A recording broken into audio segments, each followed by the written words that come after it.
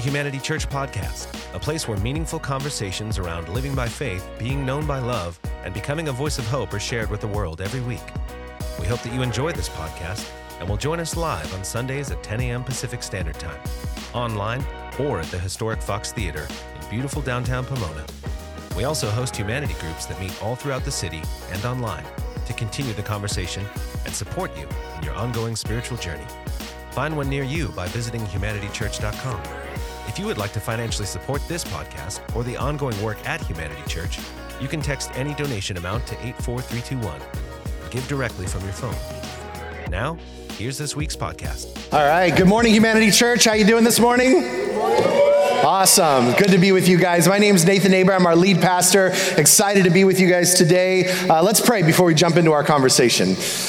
Jesus, thank you for your presence here and for just the air that we get to inhale and exhale and how it brings life to our bodies, God. And I pray that your spirit would do the same to our soul, our heart today, that we would inhale you and exhale everything else, God, and that we might find life today in this conversation through your scriptures.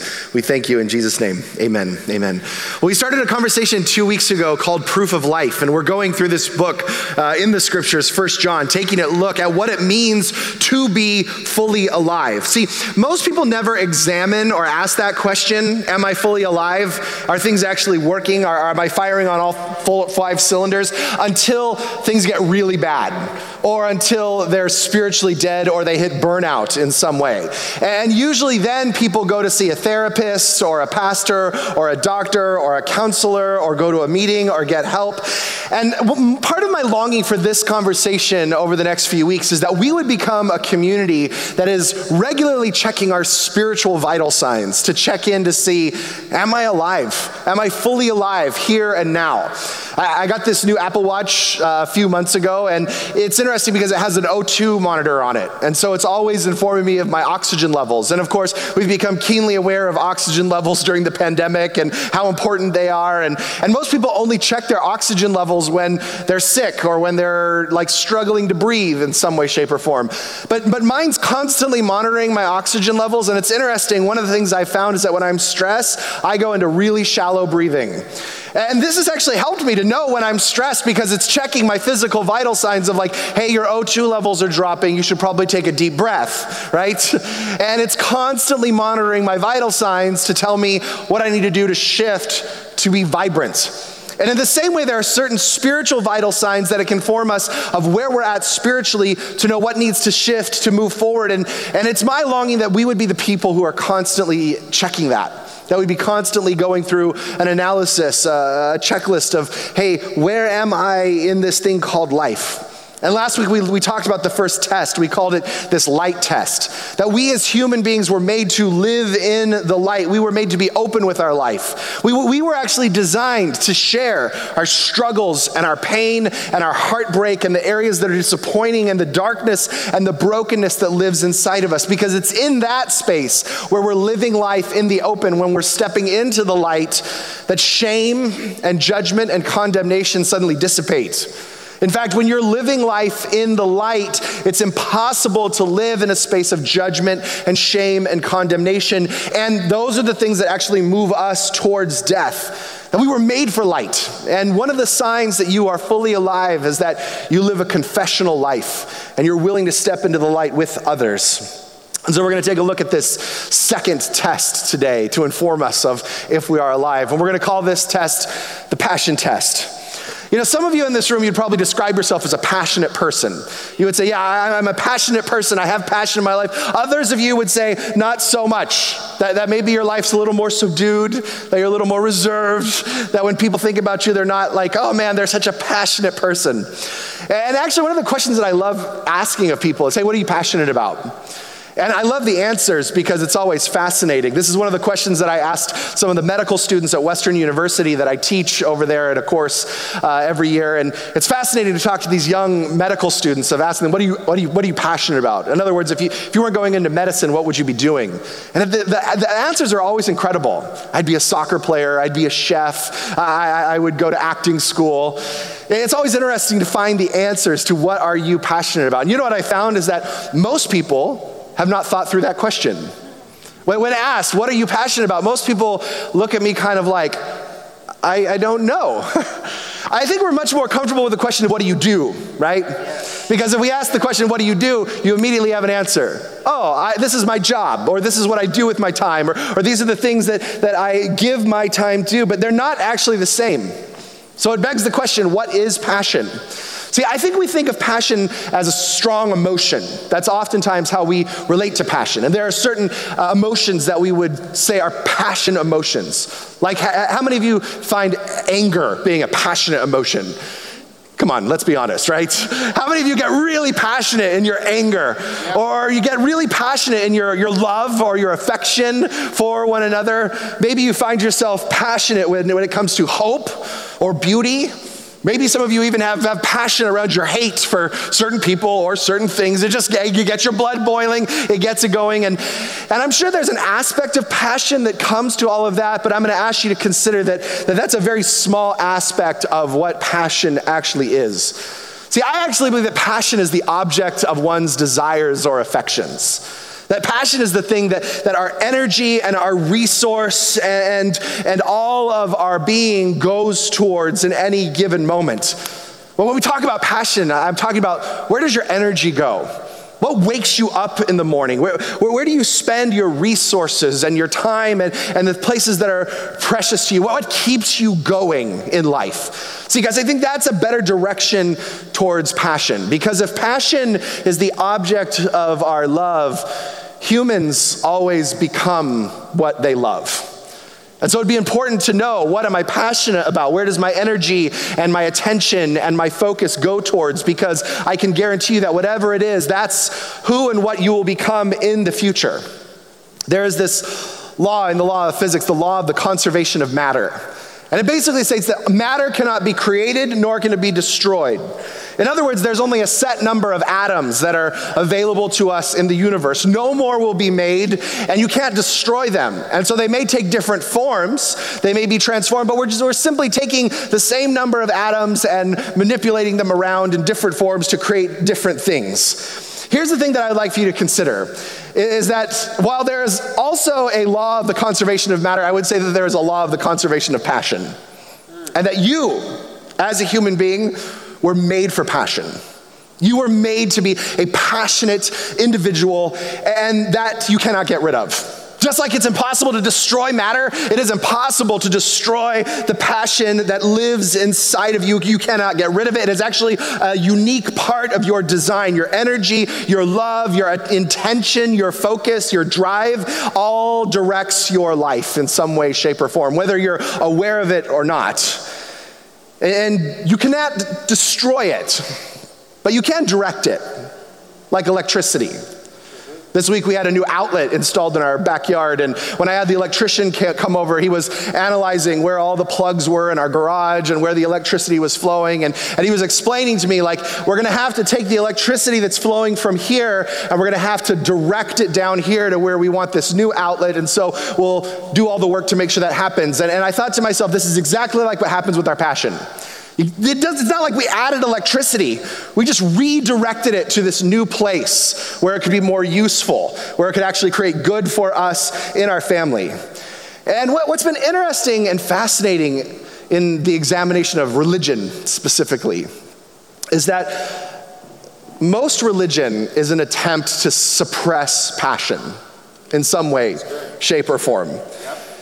It's begging you to consider, don't stoop so low that you're beyond repair, and make sure that you don't go too high, because if you go too high, you might find yourself running the risk of another type of damage in that. And there are all these invisible boundaries that we live in.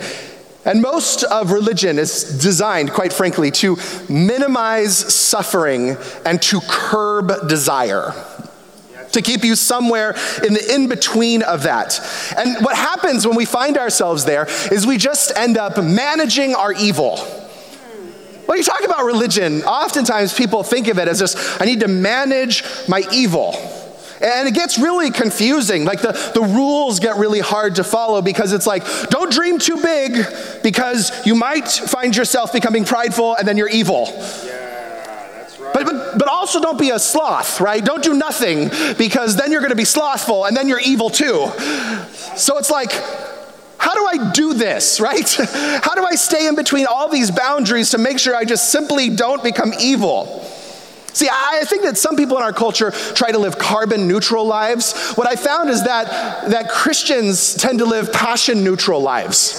They're trying to figure out, how do I mitigate my impact on myself and other people with this thing called passion? And what ends up happening is that we just end up living a mediocre life. We end up living a life that's defined as meh, right? We just live meh lives. They're not really exciting, and we're not in the depths of despair, but they're just somewhere in between, and it's manageable here in the middle. And I'm going to ask you to consider something, that God might actually be right in the middle of your passion. That your passion was not a design flaw, but it was actually the thing that was designed to wake you up in the morning and to move you forward, that it was an asset. And John talks about this in the second proof, but he uses words that we traditionally don't associate with passion. And so I want to take us to this second proof of life in 1 John chapter 3. He says this: all who have hope in him purifies themselves just as he is pure. Everyone who sins breaks the law. In fact, sin is lawlessness, but you know that he appeared so that he might take away our sins, and in him is no sin. No one who lives in him keeps on sinning. No one who continues to sin has either seen him or known him. So we're going to take a look at a very loaded word this morning. And I know a lot of you are here to see someone baptized, so this may be even more loaded for you. But we're going to take a look at this word, sin. See, I think most of us, when we read passages like this, we ask ourselves the question, in some way, shape, or form, man, what bad things do I need to stop doing? Right? When we have a conversation about sin in the scriptures, we immediately go to this conversation of, all right, where are all the places that I'm screwing up, and how do I stop doing all those things? Or that we think God is having this conversation because he's like, I know what you did last summer. Right? And he's like, and so we're just going to have this conversation because it's been on my mind this whole time and it's been bugging me. And I think when we have the conversation around sin, these are the wrong questions that we need to be answering, and it's actually the wrong mentality that we bring into this. See, because I think in this conversation around sin, the greater question that God is moving us into is, how do I redirect my passion so that I remain fully alive? How do I redirect all of my energy and my focus and my attention and everything that's inside of me, my drive towards the place that will actually move me towards life? See, what if God was right in the middle of your passion and your energy, and he wasn't looking for you to mitigate it, to protect you from being evil, but he wanted you to turn it on full blast and then direct it towards the places and the things and the people and the activities that would actually move you to the most abundant expression of life available to you? See, I think that's a more exciting proposition, and I actually think it's what God is up to. I remember watching an episode of a cooking show with Gordon Ramsay one time. And he was talking about how he trains up young chefs. And one of the recipes that he gives young chefs to do, just to test to see how they're going to be in the kitchen is beef Wellington. And the interesting thing about beef Wellington is he says it's not a really hard thing to cook. He said, but you just got to follow the recipe. He says, I'm essentially looking to see if these young chefs can just follow the recipe. He said, look, if you follow this recipe exactly how I give it to you, it will actually turn out amazing every single time. But the problem is that new chefs get in the kitchen, they get a little cocky, they get a little arrogant, they get a little excited, and they start adding to the recipe. Or they take things away from the recipe. And then he instantly knows, oh yeah, they're probably not gonna make it. He said he can tell within one bite if that chef's actually gonna move on to be a Michelin star rated chef, or if they're gonna fall to average in the middle of that. Now you might think that's boring. Just follow the recipe. Just do what it says in the middle of this. But here's the thing. When Gordon Ramsay gives you the recipe, it's going to make the best beef Wellington you've ever made. And he just says, look, all I want to know right now is if you can follow the recipe. See, what I love is that God has essentially given us the recipe for life. He's saying, hey, here's what I'd love for you to step into, and that the end game, which is in the scriptures, is that you would have abundant life and your joy may be complete. Yeah. See, I don't know a single person in this room who would say, at the end of the day, I wouldn't be okay with abundant life and my joy being complete. And that's the beautiful thing about this, that God just says, look, there's nothing really complicated to it. Just follow the recipe and your joy will be complete. And you will find yourself living an abundant life. But see, what often happens is that we assume we know better, that we have a better plan, that we have a better recipe, that we have some more ingredients that God may have forgotten about or didn't leave into the picture, or that he forgot to put into the conversation. And then when we engage this new recipe that we've put into play, we wonder why life doesn't turn out the way that we thought it was supposed to turn out. See, sin is essentially bringing your own recipe into the kitchen that God is attempting to cook in. And saying, I know you have the recipe, but what I'd like to cook is this, because this will end up tasting better. Right. And so then we redirect all of our energies and our attentions and our passions towards this new recipe that we bring, because let's be honest, it feels good. It just feels right in the middle of it. And when we start cooking with our own recipe, there's this rush of passion that we get. Like an instantaneous rush of passion in the middle of it. If we didn't, we wouldn't direct our energies towards that place, towards that thing, towards that direction. And so then we get addicted to this momentary rush of passion when we find ourselves doing our own things, and it moves us towards addiction. And see, some of us may be addicted to substances, but the matter of fact is that most of us are just more addicted to the rush. The rush that comes with casting off restraint. The rush that comes with doing whatever we want, what feels good to us in relationships. The rush of living as we see it. The rush of numbing out the pain or the disappointment or the hurt or the letdown or the overwhelm. There's a rush that comes with it. And then we find ourselves asking, where did I go wrong? Why didn't the recipe work? And we blame it on God. Because after all, it's his kitchen. But we brought the recipe. There was a Thanksgiving where my mom wanted to try a new yams recipe that she found. And she made the new yams recipe, and it was really, really good. In fact, our Thanksgivings were filled with usually like 30 plus people at our home. It was the place where everyone came to who didn't have family or didn't have a place to go. And so our Thanksgivings were packed. And so I remember we had this really good new candied yams recipe. Everyone loved it.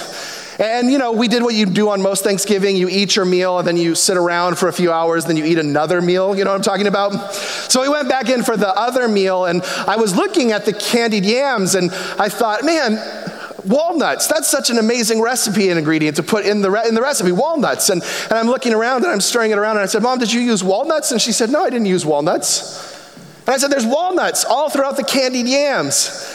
And then we got a closer look, and they actually weren't walnuts. They were little beetles that had gotten into the brown sugar and looked like walnuts when they're baked. And no one knew it, of course, because you couldn't really taste it. It was just a little extra protein in the middle of it. But of course, me being the 10-year-old at the time went through the house screaming, there's beetles in the yams, right? And it was amazing how it instantly shifted from an experience where everyone was like, oh, these yams are so good, I have to get the recipe to, right? Because they started out good and they looked good, but eventually they became a nightmare in the middle of this. And this is what happens when we start cooking with our own recipes. This is essentially what happens when we come to God and say, yeah, I know that you've instructed these ways for me to live life, but let me inform you of the new ingredients I want to add. And in James 1, chapter 15, it says, then after desire has conceived, it gives birth to sin, and sin, when it is full grown, gives birth to death. See, it may look good for a moment, it may feel good for a moment, but in the end, you are redirecting your passion towards death. Some of the choices that give us the greatest rush of passion in the moment turn out to become our greatest nightmares in the end. And then we wonder, how did we get here? See, because here's the process of what happens. It says this in Romans chapter 1, starting in verse 8. It says, furthermore, just as they did not think it worthwhile to retain the knowledge of God, See, he starts out with, here's these group of people who didn't think it was important to understand the recipe for life. They didn't think that was like a really big deal to engage in, to consider when they were making their choices. They didn't necessarily follow the recipe, and the natural result of that is a skewed vision of reality, a skewed way of seeing things, because it says here, so God gave them over to a depraved mind, so that they do what ought not to be done. They have become filled with every kind of wickedness, evil, greed, and depravity. They are full of envy, murder, strife, deceit, and malice. They are gossips, slanderers, God-haters, insolent, arrogant, and boastful. They invent ways of doing evil. They disobey their parents. They have no understanding. God's righteous of no fidelity, no love, no mercy. Although they know God's righteous decrees that those who do such things deserve death, they do not continue to do these things, but approve of those who practice them. See, what happens is that when we cast off the knowledge of God and what he's up to and the recipe that he's given us for life, our thinking gets screwed and we start to see the life in a different level. And so we start looking out life and say, this looks like a good option over here.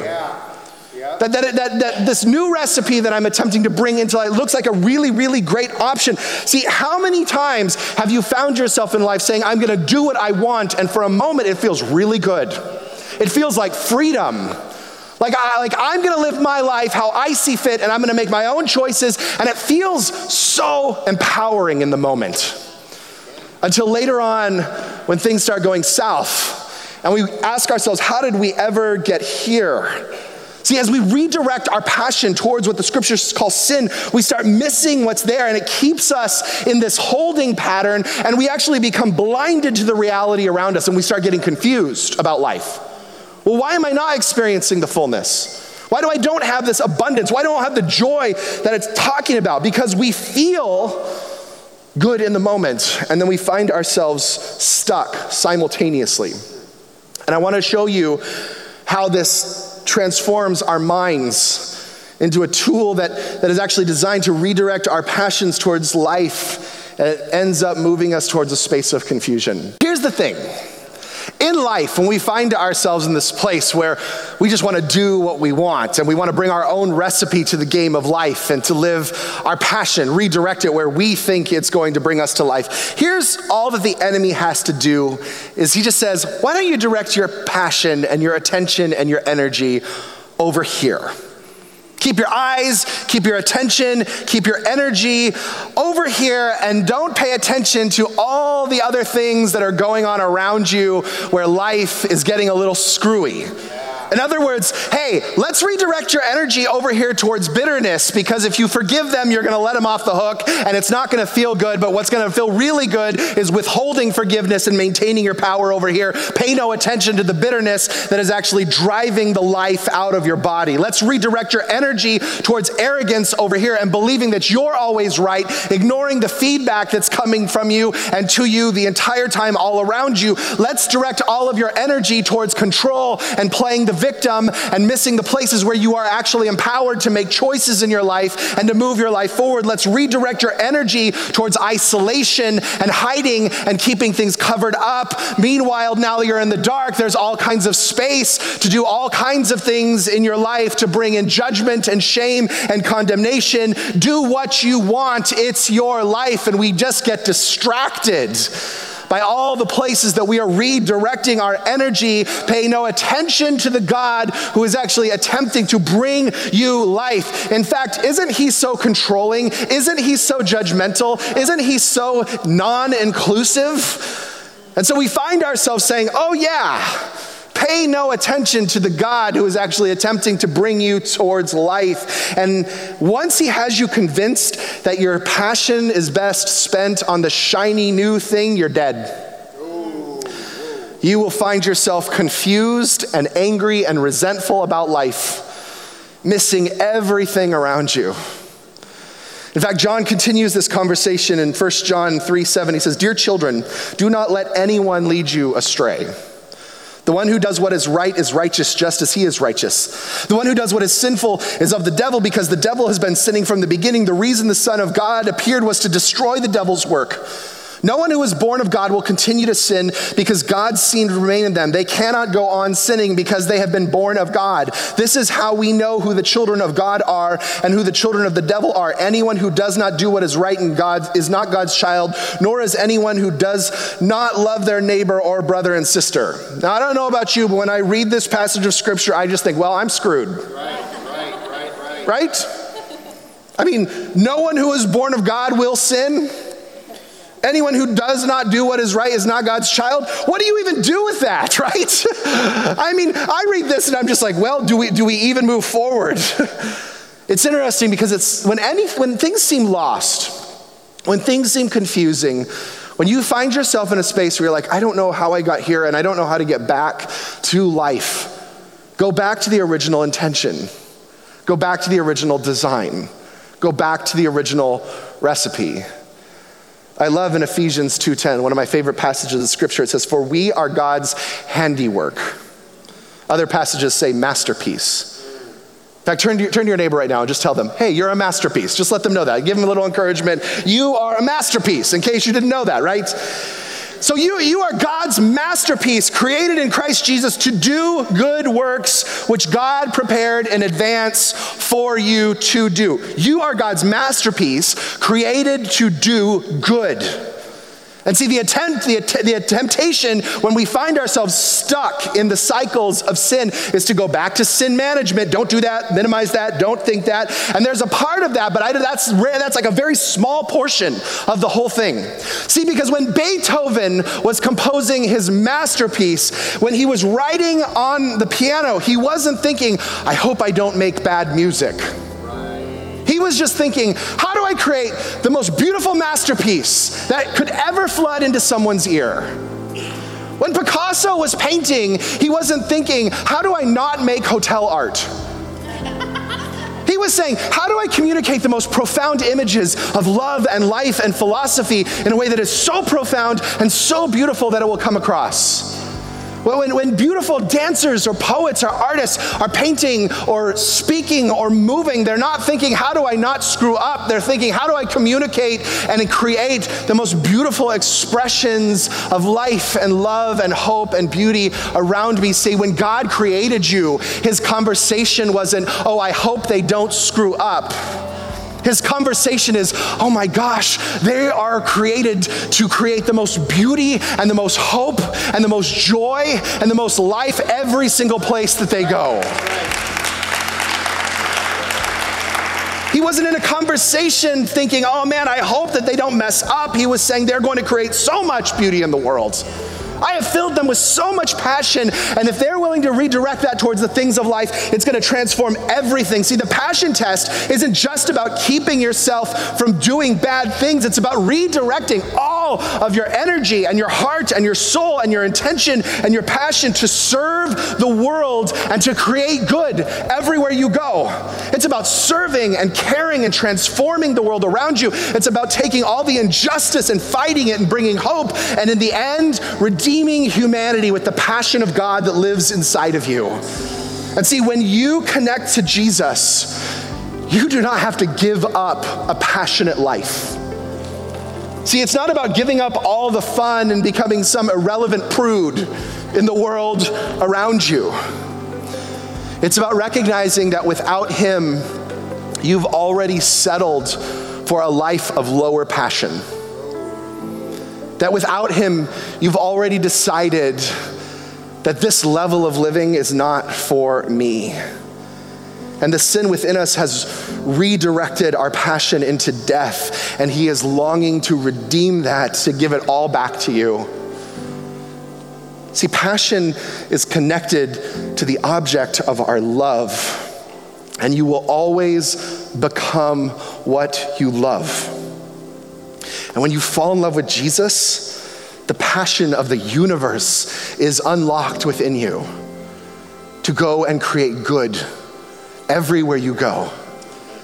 That your hands and your heart and your life would be an instrument of beauty. And it's not that you never sin. So if you read this passage and you're like, I'm screwed, it's not that you never sin when you're connected to Jesus, but you begin to hate sin. Not because just because it's bad, right? That's a very simplistic view of this, because you recognize that it restricts you from living at a higher level of passion. You realize that when you find yourself in sin, it redirects all of the passion that was designed for hope and beauty and love and goodness in the world, gets redirected over here towards death, and you hate it because you are made to live a passionate life that impacts the world around you. Lastly, passion and suffering are always connected with one another. In fact, they actually mean the same thing.